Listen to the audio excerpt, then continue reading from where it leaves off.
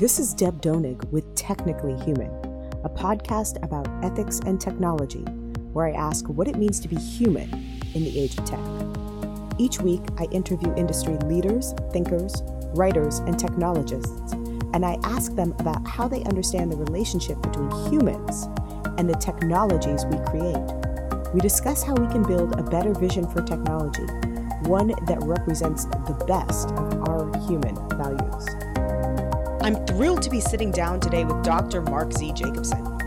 Mark Z. Jacobson is the director of the Atmosphere and Energy Program and a professor of civil and environmental engineering at Stanford University. He joined Stanford's faculty in 1994. He seeks to understand air pollution and global warming problems and to develop large-scale, clean, renewable energy solutions to these major and urgent problems. He has published 3 textbooks and 170 peer-reviewed articles. The most recent book, published by Cambridge University Press, is titled 100% Clean Renewable Energy and Storage for Everything. The book is the culmination of Dr. Jacobson's life's work in transitioning the world to 100% clean renewable energy, and it examines the technologies, economics, and social political aspects of that transition. He has received awards in 2005 and 2013 for his work on black carbon climate impacts. He also received awards in 2013, the Global Green Policy Design Award, and 2015, the PNAS Cozzarelli Prize. In 2018, the Judy Friedman Lifetime Achievement Award, and 2019 from Apolitical for his work on energy. He has served on a committee for the U.S. Secretary of Energy. He's given a TED Talk. He's appeared on The David Letterman Show, and he co-founded the Solutions Project. His work is the scientific basis of the energy portion of the U.S.'s Green New Deal and of 100% renewable energy laws worldwide. On February 9th, 2021, as part of the joint declaration of the Global 100% Renewable Energy Strategy Group, Dr. Jacobson joined other leading climate scientists and experts to propose a 10-point declaration to transform the world's energy supply to 100% renewable energy. This statement will be specifically published in support of President Biden's United States climate change agenda. To support the transformation to renewable energy by signing your name to the declaration, please visit www.global100restrategygroup.org. We've put a link in the show notes as well, so you can find the information there. And now, here's my conversation with Mark. Hi, Mark. Hi, Deb. How are you? Great. So, Mark, I want to think back with you a couple of years, and our initial conversation about climate change goes back to probably about 2015 or so, when we struck up a conversation and you casually mentioned to me that you believed climate change was constituting a human rights violation on the level of genocide. At the time, I was a young graduate student who thought I knew what I was talking about and who happened to be writing on the topic of human rights violations and genocide. And I vociferously disagreed with your claim, specifying in very loud terms the ways in which international law directly contradicted claims that climate change constituted a genocide. Genocide, or what in legal terms is qualified as an intentional and targeted attempt to persecute and annihilate all members of a group, seemed to me to be the wrong term to describe the genuine and real suffering caused by environmental destruction. But in the intervening years from 2015 to 2021, I actually think that the evidence might now bear out your case, and I'm rethinking my position with what we've seen about the evidence of hidden by companies like Exxon, who knew about the reality of climate change destruction far before the public or climate scientists did and intentionally hid that knowledge. So now we know that there are severe death rates due to poor air quality and pollution, particularly in areas inhabited by the poor. Let's revisit that conversation from 2015 now that we're in 2021. What do you think? My first clarification is that there is a difference between emissions that affect air pollution health directly and emissions that affect climate change.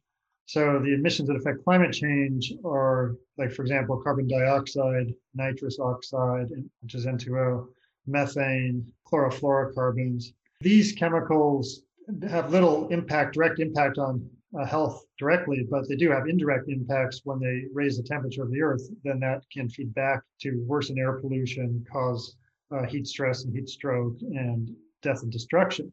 But in my initial conversation with you, I was actually referring mostly to the other chemicals that directly cause air pollution, mortality, and morbidity, namely all the other exhaust chemicals such as oxides of nitrogen, oxides of hydrogen, hydrocarbons, and those chemicals and particulate matter, those chemicals coupled with sunlight produce even more chemicals that cause deadly air pollution. And in fact, worldwide, about 7 million people die from air pollution prematurely, and these are preventable deaths. Now, climate change does enhance these deaths in terms of numbers, and it causes additional deaths due to other factors like, as I mentioned, heat stroke and heat stress, and also famine in some parts of the world, for example. So I do strongly believe that because these are preventable, we do know about them, and they are caused, they're caused by our consumption, but there are companies that produce the gasoline, the fuels that are burned that cause these deaths. And so there is a responsibility in my mind of the fossil fuel companies and also biofuels, because biofuels also, when you burn them, they produce air pollution. In fact, a lot of the deaths are due to biofuel burning as well. And especially in developing countries, biofuel burning in homes for heating and cooking is the number one cause of air pollution death. I mean, there is this causal effect from companies, although people also bear responsibility. But now there are alternatives, so we can get away from this kind of burning. You've dedicated your life to thinking and responding to climate change and the need to innovate in response to climate destruction. What got you interested from the get-go in thinking about climate change? Was there a moment or an experience that you had that sparked your interest? When I was young, like 13 years old, I used to play tennis and travel to San Diego and Los Angeles to play. And the air pollution in both cities was horrible. And at the time, well, back in the 1950s, Los Angeles was the most polluted city in the world, and also in the 1960s and 70s. It's no longer the most polluted, although it's still the most polluted in the United States. But I just noticed this pollution, and I felt it when I was trying to play, and you could breathe it, and you could throat is scratchy, and I'd see some people vomiting, and you could not even sometimes see 2 or 3 courts down. And I thought, why should people live like this? And so at that time, I thought, well, when I grow up, that's what I want to study, is try to clean the air and try to understand the problem and then try to solve it. And along the way, over the next few years, when I started going to college, I also started looking at global climate, although it wasn't as big of a thing back then to the general public. It was still talked about, and I realized these problems are related. So I was determined to understand and solve both those problems. And that's what I ended up doing for my PhD and then my career after that. You say that climate destruction was not as big of a deal back then. Do you feel like policy has changed since you've started your career? And what, if so, have you found to be effective in changing policy? Yeah, policies have changed quite a bit. I mean, especially in the last 5 to 10 years, it's kind of been an acceleration. There was a major climate initiative in 1997, the Kyoto Protocol, although most countries in the world signed on. The United States actually didn't ratify it, and there was very little actual impact of the Kyoto Protocol, but it was at least a step. Since then, there have been several other agreements, most notably the Paris Agreement, which is about 5 years ago. Even that, though, is still too weak. People are realizing that we need to transition the world entirely away from fossil fuels and biofuels to clean renewable energy as soon as possible, and really by at least 80% by 2030 and 100% by no later than 2050, although we really think it should be done by 2035. In fact, if we can get 80% by 2030, we should be able to get 100% by 2035 to avoid more than 1.5 degrees Celsius global warming compared with the early 1900s. And that's kind of the threshold, 1.5 degrees Celsius. Right now, we're at about 1.1 or so degrees Celsius above the early 1900s. And so we're already seeing devastating effects of climate change. But in terms of policies, or in our own research group, we've been working on plans to transition states and countries and cities entirely to clean renewable energy. And I'm actually pleased to report that these plans have been translated into laws all over the world. And also in the United States, 14 states and territories, including California and New York, have adopted our goals of 100% renewable energy. Now, when I say energy, that's all energy. So electricity, transportation, buildings, and industry. So most of these laws, in fact, all of these state laws are just electricity, which is about 20% of all energy, end use energy. So that's a step, but we need a lot more. But there are like 176, or no, not more than that, maybe 180 cities in the US that have now committed to 100% renewables. Mhm. And there are 61 countries as well, but again, in the electric power sector. So, and then one more thing, 280 or some odd companies, including 8 of the 10 biggest companies in the world, have committed to 100% renewables. So, despite the international agreements, like the Paris Accord and Kyoto Protocol, it's really these renewable portfolio standards that are actually having the most impact right now, because as a result of them, and especially companies that have committed, they're building huge amounts of wind and solar, battery storage, we're going to electric vehicles, and so there is this big growth, and the international community now believes that we do need a transition to entirely clean renewable energy. Although there are people who think that, oh, we should have renewables plus other things, which I call all of the above policies, and I don't think all of the above policies work, because they usually promote technologies like carbon capture, nuclear, and biofuels and synthetic fuels that either continue air pollution like bioenergy or carbon capture, they actually increase air pollution, or are way expensive and take too long or have catastrophic risks associated with them like nuclear power. And so they're really not solutions at all. So I think we need to focus on clean renewable energy that will get us quickly to our goal at the lowest cost possible. It's interesting. This morning, right before we got on this call, I was reading former President Barack Obama's book, A Promised Land. He was talking about how in 20 about 10, he had a growing awareness of the problems of and the destruction of climate change.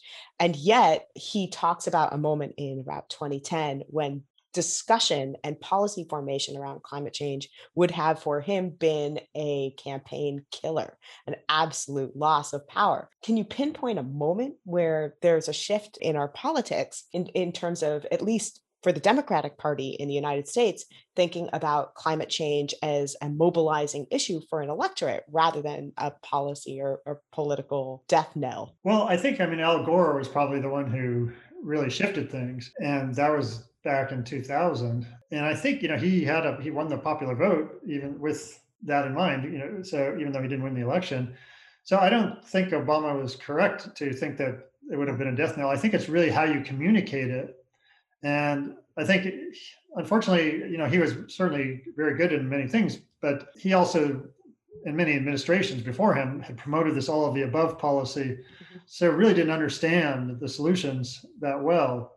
And when you don't understand the solutions, you also probably don't understand the problem that well. And when you don't understand the problem or the solutions really well, then it's hard to communicate it clearly. And especially because what we find is that when you do transition, even back then, to clean renewable energy, not only do energy requirements decrease, and that results in lower costs, it also, because you need to build this whole infrastructure, results in lots of jobs.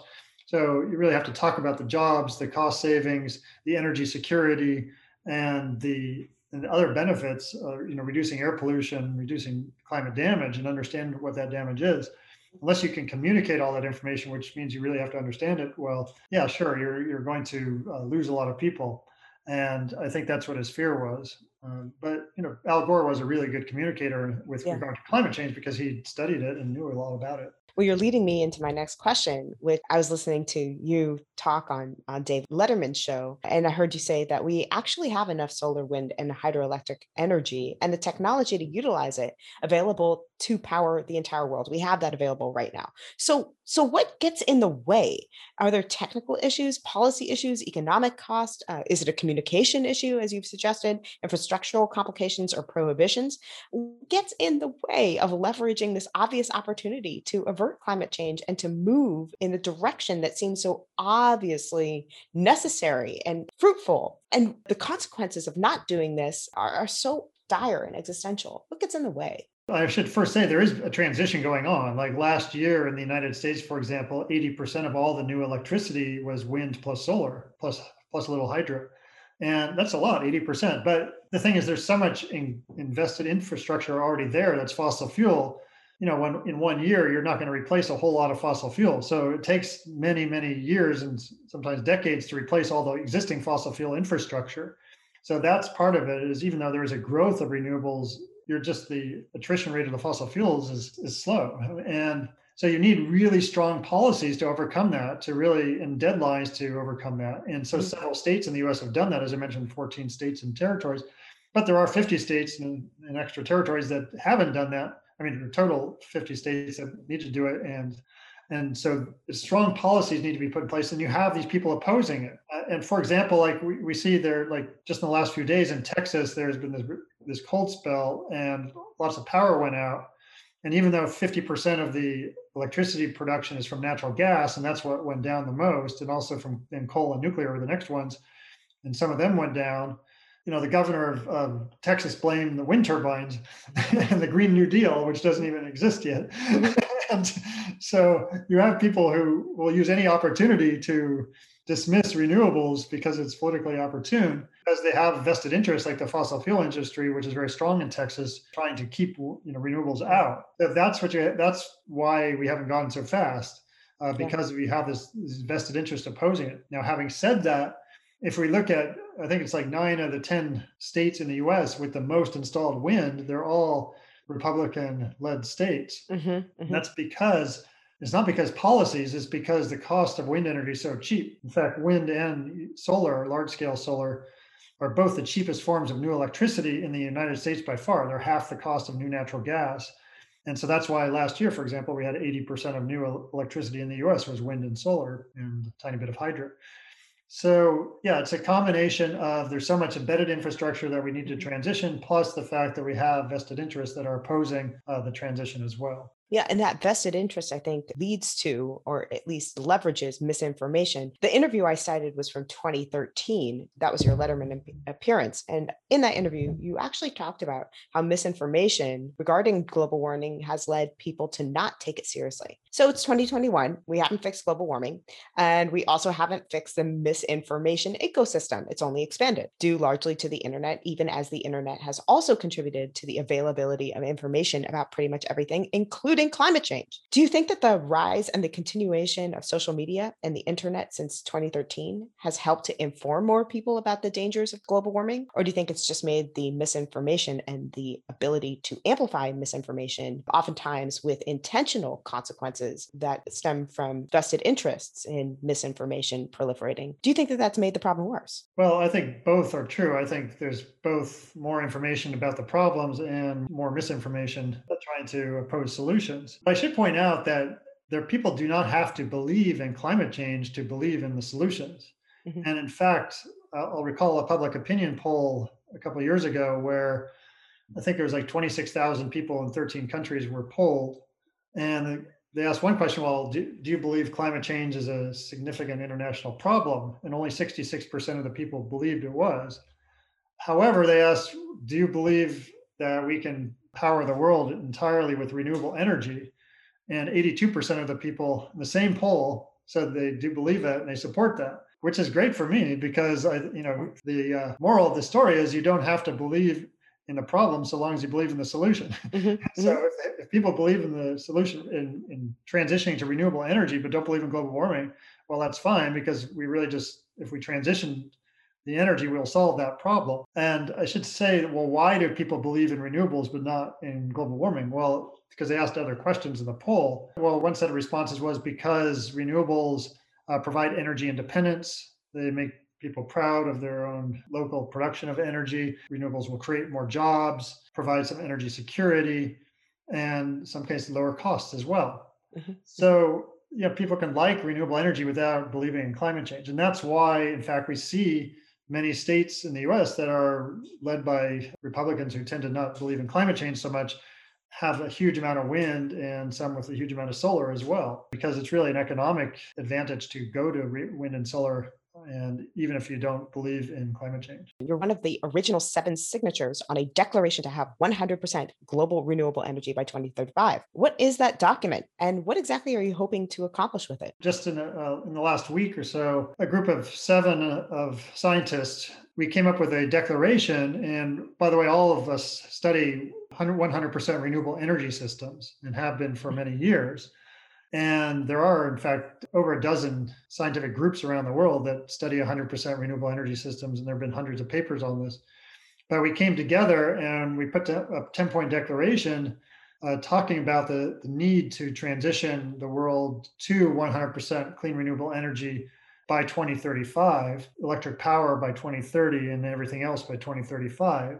So, stressing the need for a rapid transition, but also stressing the ability for us to transition to 100% clean renewable energy. And we gave the reasons why it would benefit humanity. And we actually have a signature page where anybody can go on and join this. We had 46 other scientists join it immediately, and then we opened it up. And then we have around 1,000 additional signatures since then, but we welcome as many additional signatures as possible. And really, this is to encourage, to really then take this declaration and go to policymakers and encourage the implementation of laws to transition to 100% clean renewable energy for all energy purposes.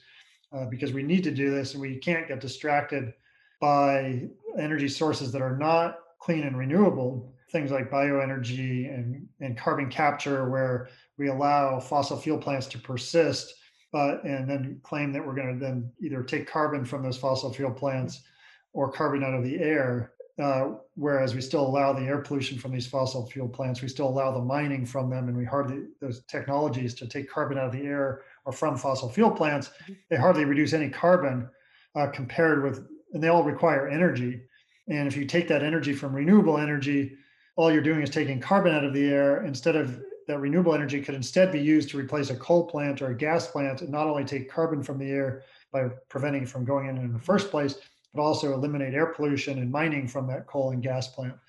So we need to focus on clean renewable energy and not allow distractions get in the way, because we have such a short time period. We can't just experiment with everything, especially when we know it's not going to work. One of the main points that the declaration addresses is that we already have cost-effective and performance-sufficient technology capable of supporting 100% renewable energy around the globe. You stress that the biggest factors that are preventing this goal from actually happening are not actually technological, they're political and infrastructural. What needs to change, and who needs to be involved in changing it? Who needs to be at the table? Who isn't already there? Yeah, so the main barriers are social and political. Well, we need some policymakers certainly who are amenable to renewable energy now, because there are a lot of policymakers who are completely against it. I think they're a minority, but when they come into the conversation, they really dilute the solution. So we really need to focus on strong solutions. Yeah, so we have like 95% of the technologies that we need have already been developed. The ones that haven't been developed are, for example, long distance aircraft running on hydrogen fuel cells. We do have short distance aircraft running on hydrogen fuel cells and electricity, but not long distance. Same long distance ships too. Aside from those and a couple others, we have all the technologies we need. So it's really a question of implementing policies to increase the speed at which these technologies are implemented. And so, for example, there's a lot has happened in the electric power sector. There's now mandates to go to 100% renewable electric power in many states and countries, as I mentioned. We do need that for the whole US and for all countries of the world. But buildings is another sector. So California, for example, is now already has a law to require all buildings to be zero net energy, meaning that when I say buildings, all new residences, that is, have to be zero net energy as of 2020. And that means that they have to produce as much renewable energy on site as they consume. So, and pretty much the only way you're going to produce that to match the production with the consumption is to have solar on your roof and implement energy efficiency measures that would do it. But there's still a loophole that allows natural gas to go in homes. So California is now considering banning natural gas in new buildings. And in fact, 39 cities have already done that in California, and some other cities in other states have also banned gas. But that's the kind of strong action we need, is to ban natural gas from buildings so that everything is electric. We use electric appliances. And I should point out, my own home I built in 2017, there's no gas in it. And it runs on solar and has batteries and it has heat pumps for air heating, water heating, air conditioning. Heat pumps use 1/4 the energy as a gas heater. So they are really cheap to run. Everything's electric. A stove is an electric induction, which boils water in half the time as a gas stove. In fact, chefs, although I'm not a chef myself, I dabble, but real chefs actually like induction cooktops. And so this is technology that you can implement right away. Because I produce my own solar for my roof, I did have to pay for the rooftop solar and the batteries, but I have not had to pay an electric bill, a natural gas bill, or a gasoline bill in almost 4 years now. And in fact, I produce 20% more electricity than I consume each year, and I get paid for that about $800 a year. Mhm. So when you add all that up, and I avoided like a $6,000 gas hookup fee to my property, and I avoided gas pipes, which are another $10,000. When you add everything up, it's a payback time Mhm. to go to have an all electric, clean renewable energy home of about 5 years with subsidies. Without subsidies, Mhm. about 9 or 10 years. But all that, solar is warranted for 25 years, so it's like free energy after, well, with subsidy about 5 years. So it's like a no-brainer in my mind Mhm.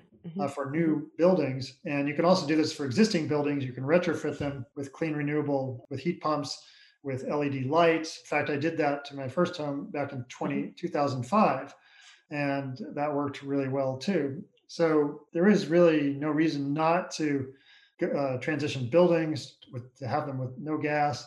Then we need to do cars, all electric cars, some hydrogen fuel cell for long distance heavy transport. So everybody's next car, if they're going to buy one, I'm not recommending they buy. You can do other things too, but if you do, it should be an electric car.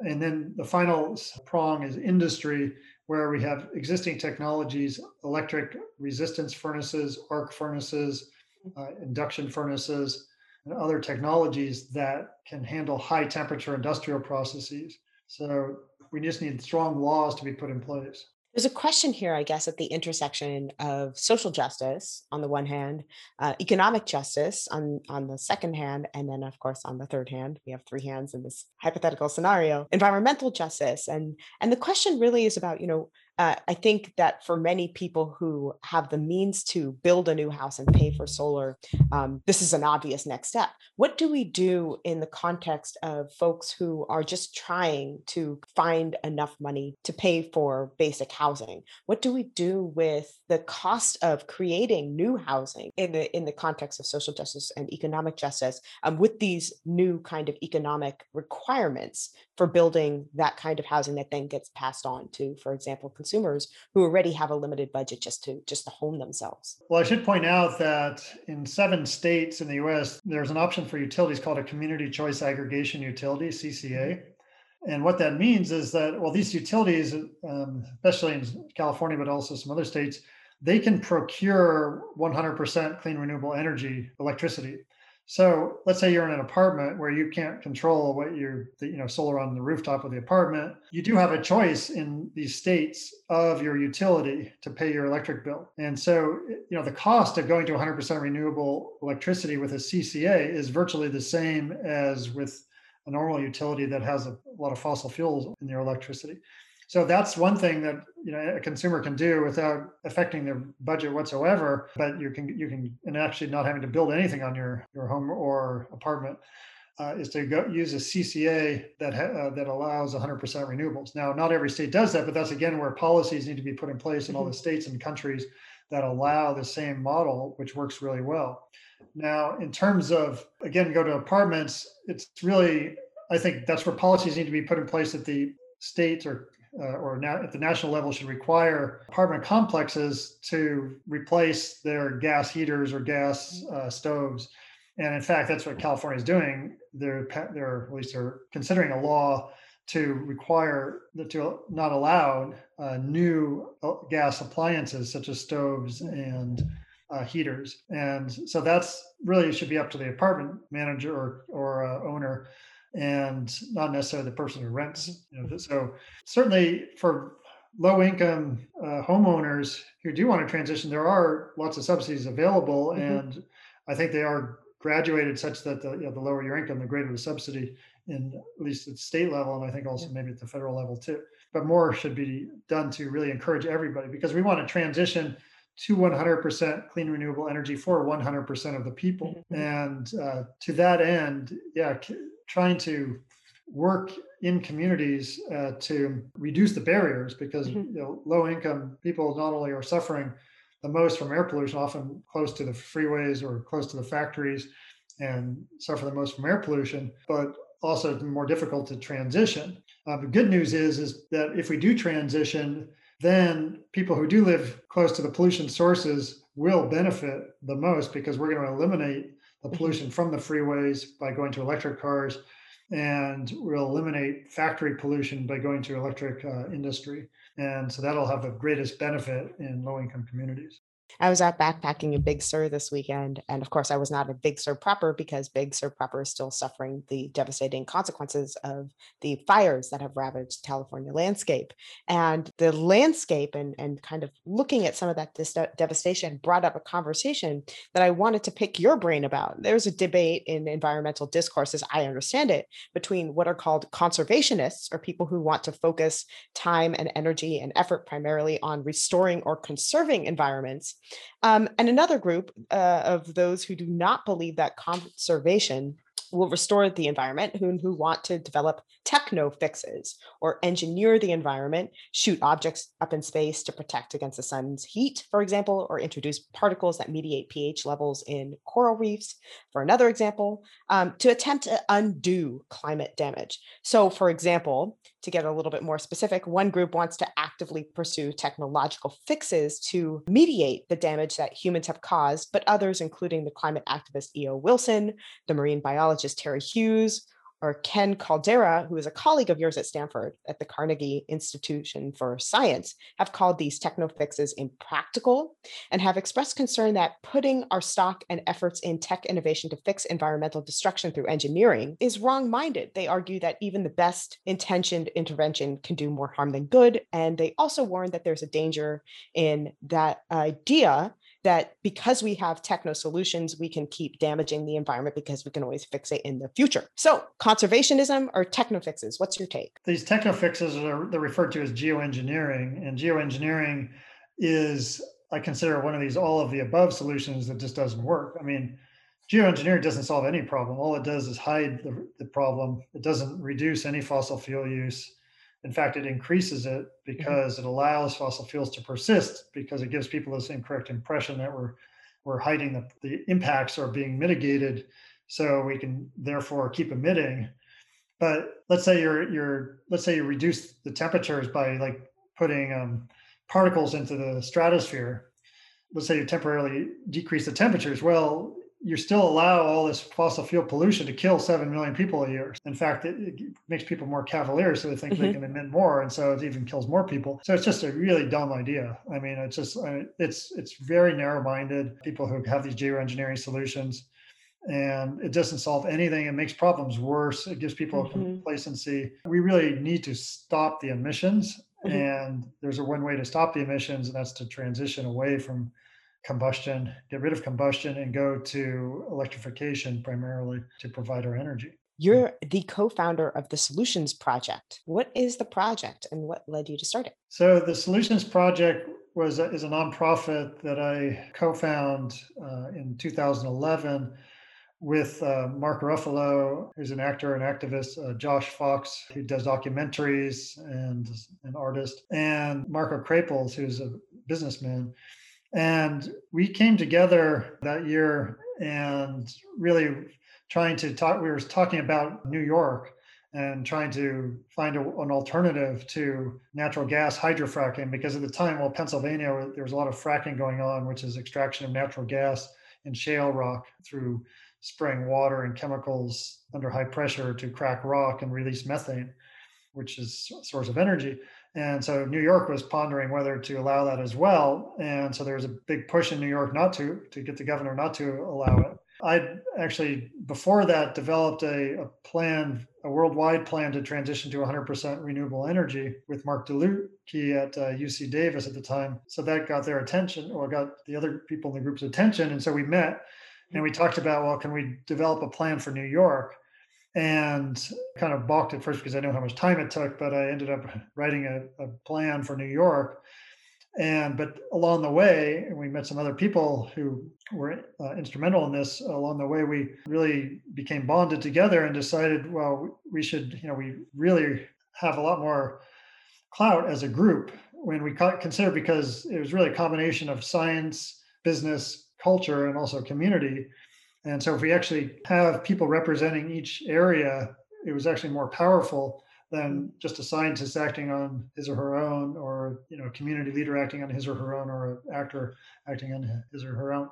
So we came together and decided to form this kind of, it was actually a loose group at the time. It didn't become a nonprofit until 2013, 2 years later. But behind the scenes, we just gathered a lot of support, and we were actually very effective. There were a lot of people in New York who were against fracking, and we provided, through the New York energy plan that we developed, we provided an alternative to fracking. And eventually the governor did ban fracking in New York and did actually pass a law to go to 100% renewable. So it was very successful there. And then we decided to expand to other states and to develop plans for other states. Mm-hmm. And so at first, the Solutions Project was a group that it was developing and then amplifying these clean renewable energy plans for the 50 United States. And then eventually it kind of transitioned to looking more at poor communities and trying to help transitions in diverse communities.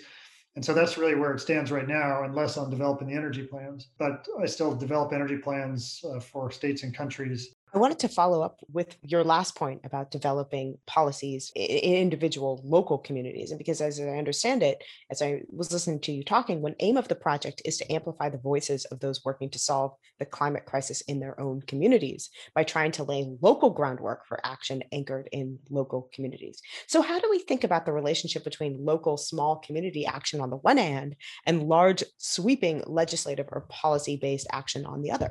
Well, I think they go together because we need action at all sorts of levels, at the individual level, mm-hmm. at the community level, at the business level, at the city level, state level, national level. So right now, I mean, under the last administration, there was a lot going on at the city level and at the state level. I mean, all these 14 states and territories in the US that passed 100% renewable electricity laws, they did these without national support, but it was because the people really wanted to act on climate change and air pollution.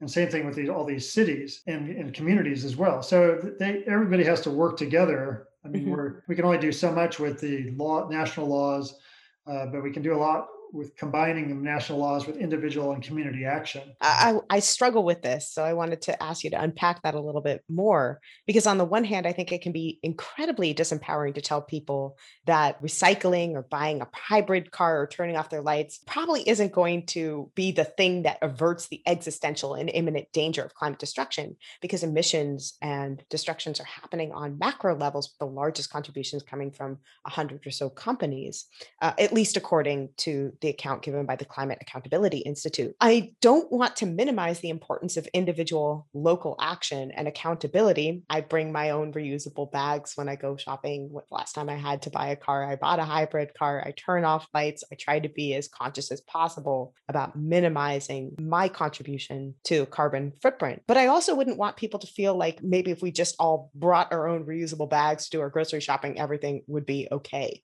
What's your take? Well, I think people can, in this case, be selfish. And when you buy an electric car, you don't even have to buy it because of the planet. It's because you're going to save $20,000 in fuel cost over the next 15 years. I mean, that's a simple, hard fact. The electrification and clean renewable energy reduce costs substantially. And so when I say, like, if you buy an electric car, and when I say electric, not a hybrid car, because a hybrid also burns gasoline and you won't get the same efficiency as an electric car, but it's still a good step. It's an important step. But a full electric car will, the cost of gasoline in California is $3.50 a gallon. The cost of driving an electric car is the equivalent of 80 cents a gallon. And if you drive 15,000 miles per year for 15 years, that's $20,000 in fuel cost savings. So that, and the same thing with electrifying, getting a heat pump instead of a gas heater for your home. It costs 1/4 the fuel cost to do with an electric heat pump compared with a gas heater. So you save hundreds to thousands of dollars each year just by going to a different technology. And same with LED lights. LED lights instead of incandescent lights, even though the LED light costs more, it uses 1/20th the electricity. Mm-hmm. And so if you have 100 lights, that adds up to a lot of money. And weatherization, that's a very simple thing that people can do in their homes. They, just sealing cracks under their windows, that can save a lot of money in heat losses, and or just adding insulation can make your home feel warmer in the winter without using so much energy. So all these things really have a financial benefit to individuals, and then if people do them, then they actually cumulatively, they will have a benefit to climate as well. I still think it's a very good idea for people individually to do things because they will benefit. you'll just have a more comfortable lifestyle too. So the top 5 things individuals can do. Yeah, so not going to say or in a particular order, but yeah, heat pumps, electric cars, well, weatherizing your home in better insulation and reducing leaks, LED lights. Of course, if you can put solar on your roof, Mhm. that would be good too. And then electrify all of the other appliances that are not electric already. But when I say heat pumps, you can for a water heater. Well, I'll separate the heat pumps into a heat pump water heater and heat pump air heater air Mm. conditioner. And because the water heater, most people, that's most of the consumption of energy in most people's homes is the water heater. Just think of anything in your home that doesn't run on electricity already, electrify it, and try to use more energy efficient appliances next time you have to get a new appliance. You've talked about this already a little bit, but I want to press you further. I know you've talked about how you work to create a energy conscious, energy efficient home for yourself. One of my student producers on the show is an architecture major who's very passionate about sustainable building. And he wanted to know, once he heard I was interviewing you, how do we think about building cities and structures for the future in a climate responsible way? For example, as we retrofit older buildings with solar cells and create a more decentralized system of energy production, again, solar panels on houses, what kind of changes can average Americans expect in the way our systems work? Is decentralized energy production part of a new form of power system? And what are the consequences of that for the public and for the governmentally regulated utility systems? Right. Well, so decentralized energy is, for example, having solar panels far away. I mean, as opposed to a centralized power system, like a big coal plant or a nuclear plant is a centralized power source. So Mhm. decentralized is having a lot of individual wind turbines uh, or rooftop solar systems separated. And these really come into play everywhere. But like you can imagine, though, there are a lot of places, there are over 1 billion people who have no access to energy Mhm. worldwide. And so you can imagine instead of having to build gas pipelines to these people or even transmission lines, you can have local sources of solar or wind and what we call a microgrid, where it's really an islanded grid where there's might be solar, there could be some wind, it could be some battery storage, could be even hydrogen fuel cells for heat and electricity if necessary, and it could even be food, growing food. Like if you're in the Arctic in a remote village, having this remote right now, like in the Arctic, these villages, there are airplanes that come in that bring in carton food that's very Mhm. unhealthy food usually because it's in packages. And they also bring in diesel fuel. And so it's really expensive fuel, really expensive food, and it's not very healthy food. What if you produce your own electricity from some solar panels, even in the Arctic, solar Mhm. panels, and some wind and some batteries, and then you have a container that you use some of the electricity for to grow food. That's just a healthier, lower cost system. Mhm. And so you can imagine a lot of those microgrids sprouting up. But in general, if you have compact cities, then your heating. There's two types of heating for cities. There's district heating, and then there's individual home heating. So Mhm. district heating is where you have like a centralized heating system, and then you heat water, and then you pipe the water to individual buildings, Mhm. and then that provides heat and hot water for the building. Mhm. So in fact, in the US, about 7% of all heating is district heating. There's also district cooling, which is the same thing, but you have centralized coolers. Now, that's pretty advantageous when you have densely packed cities, and they do it a lot in Northern Europe and in Canada and China and Russia. Mhm. But when you have rural populations Mhm. where everything's spread out, then you want your heating and cooling in your individual buildings. It actually is advantageous to have solar on your roof. When we look at the future, we're going to have a combination of rooftop solar and solar farms, which are we call utility scale solar, because there's just not enough rooftops actually to just put all the solar we need Mhm. to power the whole U.S. or world for all purposes. So we can have power maybe 25 to 30% of all energy for all purposes with rooftop solar, but there's just not enough rooftops. So we're going to have large scale centralized solar Mhm. systems as well, but Mhm. also we'll have a lot of distributed rooftop solar. And I think that's having both is good because it just Mhm. makes things more resilient to have a combination of types of solar, and also the same with wind, although you won't have rooftop wind. I was listening to an interview you gave in 2019, and in that interview, you talked about creating a climate model as a passion project of yours. And you put quite a lot of time and effort into it. In the interview, you said you've been working on it since 1990. And that puts this climate model program at having 31 years of work poured into it. How Mm. has that model evolved over time? Are you still actively working on the project? And can you share some of the insights you've gained from this project? That was my original PhD work, Mhm. where I built a computer model to study air pollution in Los Angeles. And a computer model, just to give people an idea, it's three dimensional, so it breaks up the atmosphere into a bunch of boxes, horizontally and vertically, and it could be anywhere from a few 100,000 to a million or more boxes.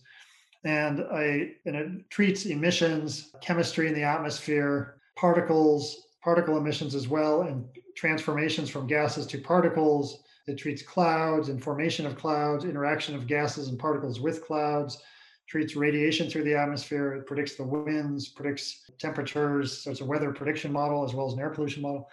And then after my PhD, I then expanded that into a global climate model. So with all the details of urban chemistry model. And so I was able to study global climate, and I specialized in looking at the impacts of pollutant particles, particularly dark particles. Black carbon and brown carbon are called. Mhm. Black carbon is the main component of diesel exhaust, for example, from trucks and buses, that black smoke.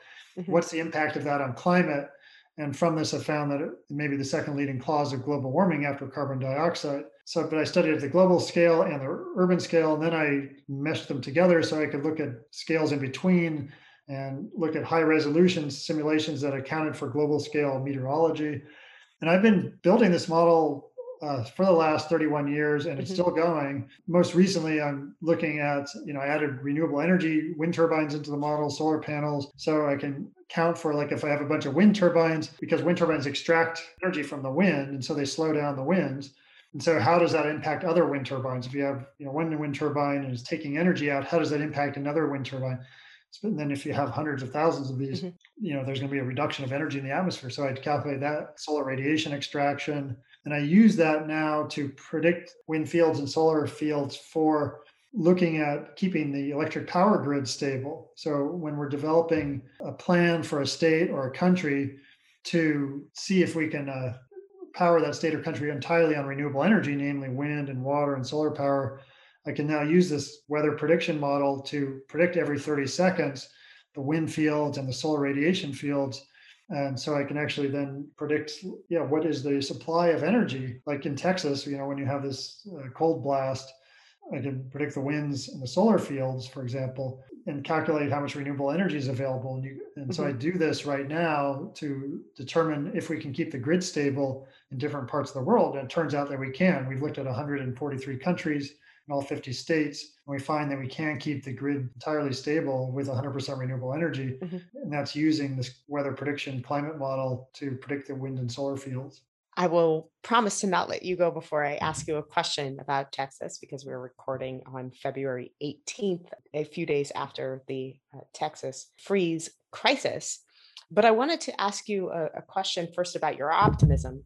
31 years is a long time to be sounding the climate change alarm. And I can imagine that it might be, for other less optimistic folks, pretty devastating to look back on 30 plus years of work and to see in that 31 plus years when we could have done something, we mostly didn't. In fact, the problems and the contributions to the problem got worse over that time period for the most part. What keeps you energized? What keeps you going? Well, I try to be optimistic, but I also, since I do look at solutions and do run the numbers, I'm confident we can solve the air pollution and the climate problem together. And we have the technologies, we have the materials, costs are coming down. So just looking at the numbers, I know we can do it technically and economically.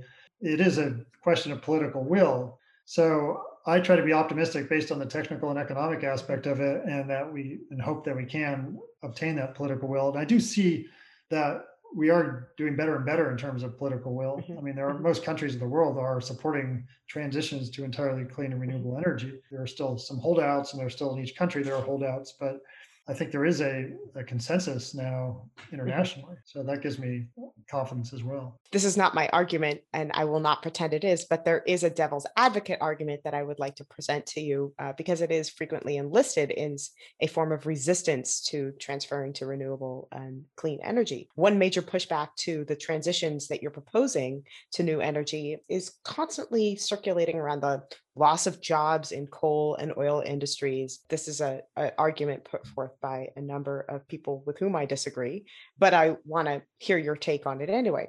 While there are propositions to teach, to reskill, to move these workers into new fields, it's still met with a lot of pushback. What solutions do you see to this kind of what's called, at least, or claimed to be job loss?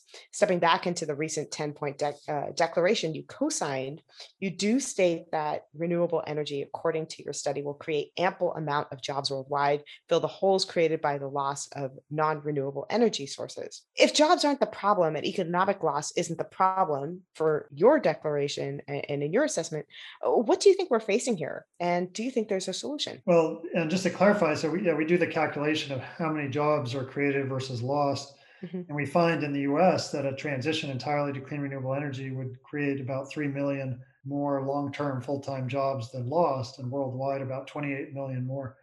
So it's definitely, if we don't transition, that means we're going to have fewer jobs. I Mhm. think the reason people latch on to the jobs that are lost rather than the jobs that are gained is because these are real people who are losing their jobs and they have to transition. Some of them may not recover very easily.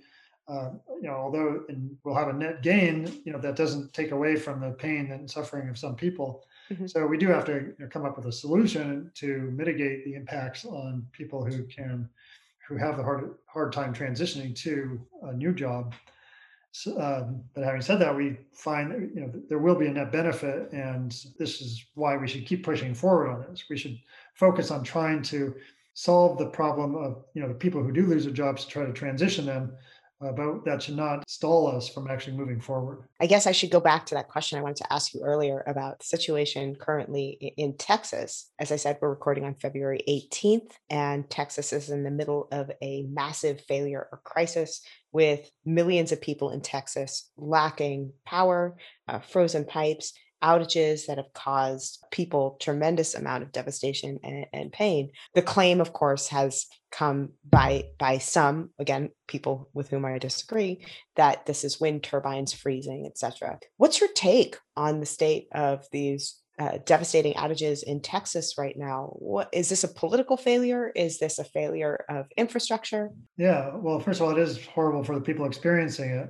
The fundamental problem in Texas is that it's very energy inefficient. Like an individual person in Texas consumes about 2 to 2.25 times the electricity compared with a person in California. Mhm. So they're just using so much more energy because they have lots of fossil fuels in Texas, and they have been just not instituted energy efficiency measures and haven't taken steps to reduce energy use. So that's the first fundamental problem: is they're just using way too much energy. Mhm. Their buildings leak a lot, and so when it gets cold, you need a lot of extra heat because all your heat is leaking through the windows and the doors. So that's the first step. Second step, well, in terms of what actually happened, most of the electricity production in Texas is from natural gas, coal, and nuclear, and all Mhm. three of those froze, or there were equipment freezings for all three of those, and so that was the bulk of the cause of the blackouts. Now, wind, there's about a third, maybe 36% of the wind turbines had freezing problems as well. But the remaining ones actually overproduced compared to what they were expected because, when you have a storm, you have higher winds usually. And so that when you do have operating wind turbines, they'll actually overproduce. But in net, because there were some turbines that were not working, there was a Mhm. slight reduction of wind power. But wind power, again, is only a portion of the total electricity in Texas. It's mostly natural gas, coal, and Mhm. nuclear, and they all went down to some degree, or in case of gas, a lot.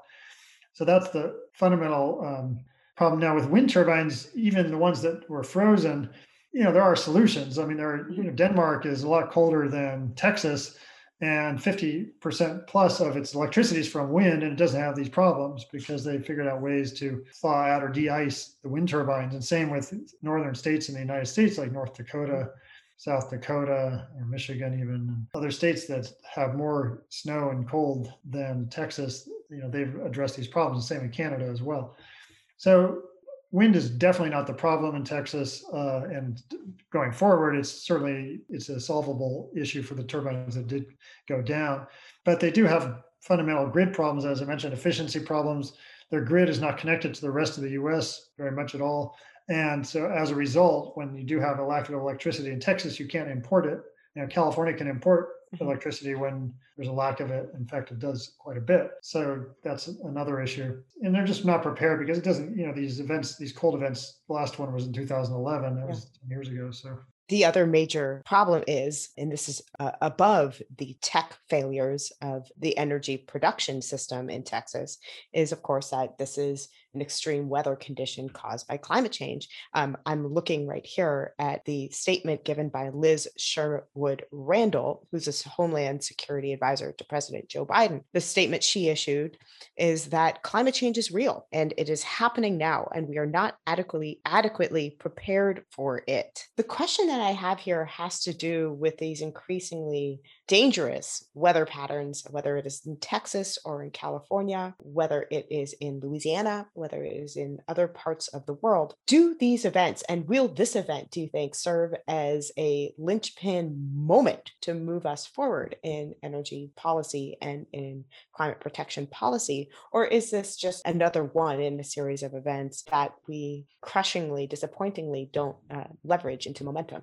Well, I would hope it helps to advance the ball, but I think that people who are supporting climate change action will use that as a reason to advance it, but people who are opposed to any more action will find an excuse not to and just latch on to tired theories of wind turbines causing the problems, or as the governor of Texas was blaming the Green New Deal on the problem, even though the Green New Deal doesn't even exist yet. So I think you're going to have two camps of people who will are opposed, pretty much diametrically opposite in what they want to do going forward. I think you will peel off some more people favoring action. So I think there will be a net benefit, but you're still going to have people opposing action as well. Are you more optimistic in the Biden administration than you were, say, a month and a half ago? Yeah, well, the Biden administration is definitely improvement over the last 4 years, but I am concerned that there's still some of this leftover all of the above policy where they'll propose a few useless solutions that a lot of effort and money gets spent on. And that distracts away from real solutions. You teach at Stanford. Here's a question from professor to professor. As somebody who interacts with students fairly frequently, what questions and concerns do your students bring with them about climate change, climate destruction, climate friendly technologies? And how are you training the next generation of climate activists, technologists, humanists, and civic actors to think about climate change? What do you want them to know, to be aware of, to understand, to think about? Well, I think students, they are very passionate, at least in our program. The program that I direct is called Atmosphere Energy. It's in the Department of Civil and Environmental Engineering. And the students we have undergraduates, we have master's students and PhD students, but all the students in the program, they're very passionate about solving climate or pollution problems or both. So we don't really need to convince them of anything because they're coming in with that passion and, and a concern. They're concerned about their future and they're concerned about where we're going and the status of the climate, then they want to contribute to the solution. So that's the nice thing. I'm very proud of these students. The program started in 2004, and since then we've had over 400 graduates. They study energy, renewable energy, that is, and air pollution and climate. So these are all now experts or semi-experts going out into the real world, into companies, into government, into education, or into nonprofits, and really having a big impact. And so it's really makes me proud to see all of them succeed and to have this impact. And, so it's very gratifying. And we do have some of these students are helping produce our plans for states and countries. So that's one of the projects that a lot of students have gotten involved with. I think we've had over 80 students, in fact, get involved in these projects to build energy plans for states and countries and cities. And that's also very gratifying to see that they contribute to the solution, and they can, when they see something get passed into law, they can be proud of that as well. So I typically end these interviews by asking my interviewees a question about their optimism. So I'm going to start off with apocalypse, but please know that this is heading, hopefully, toward optimism. Many of those who talk about climate change do so in these kind of grand apocalyptic terms. And I'm thinking in particular of an article that Jonathan Franzen published in The New Yorker in 2019 titled, "The Climate Apocalypse is Coming. To prepare for it, we need to admit that we can't prevent it." That's the title. In that piece, he notes that the goal has been clear, and I'm quoting him here, for 30 years, and despite earnest efforts, we have made essentially no progress toward achieving it. And he concludes that if you care about the planet and about the people and the animals who live on it, there are two ways to think about this. You can keep on hoping that catastrophe is preventable and feel ever more frustrated or enraged by the world's inaction. Or you can accept that disaster is coming and begin to rethink what it means to have hope. To quote the novelist Franz Kafka, not particularly well known for his optimism, Franzen writes, "There is infinite hope, but not for us." Is Franzen wrong? If so, why? And what keeps you optimistic? Well, yeah, there is hope. The problem is significant. It's immediate in terms of air pollution. There are 7 million people die from air pollution each year, and that's growing, and the climate problem is getting worse. And sure, if we don't do anything, we will have dire consequences. We're already seeing some of these bad consequences, but those consequences will get worse. But there is a movement worldwide to remedy the problem, and there is a solution that if we do implement, will solve the problem. And it'll take till 2100, let's say, to return CO2 levels down to maybe 350 parts per million. But we really need to implement the solution rapidly within 15 years and 80% within 9 or 10 years. And the numbers do work out. There is a benefit of transitioning, and there's technically we can do it. There's materials, there's enough land, we'll create jobs. There's a whole set of benefits from transitioning. So that makes me optimistic that we can do it. And I do see legislation being put in a lot of different places. That also makes me optimistic, but there's still a long way to go. But as long as world leaders align together, and community leaders, and also individuals, if individuals will also make an effort on their own, it's a multi-pronged effort. And so if these multi-prongs come together and all of them make efforts, then I do think we can solve the problem.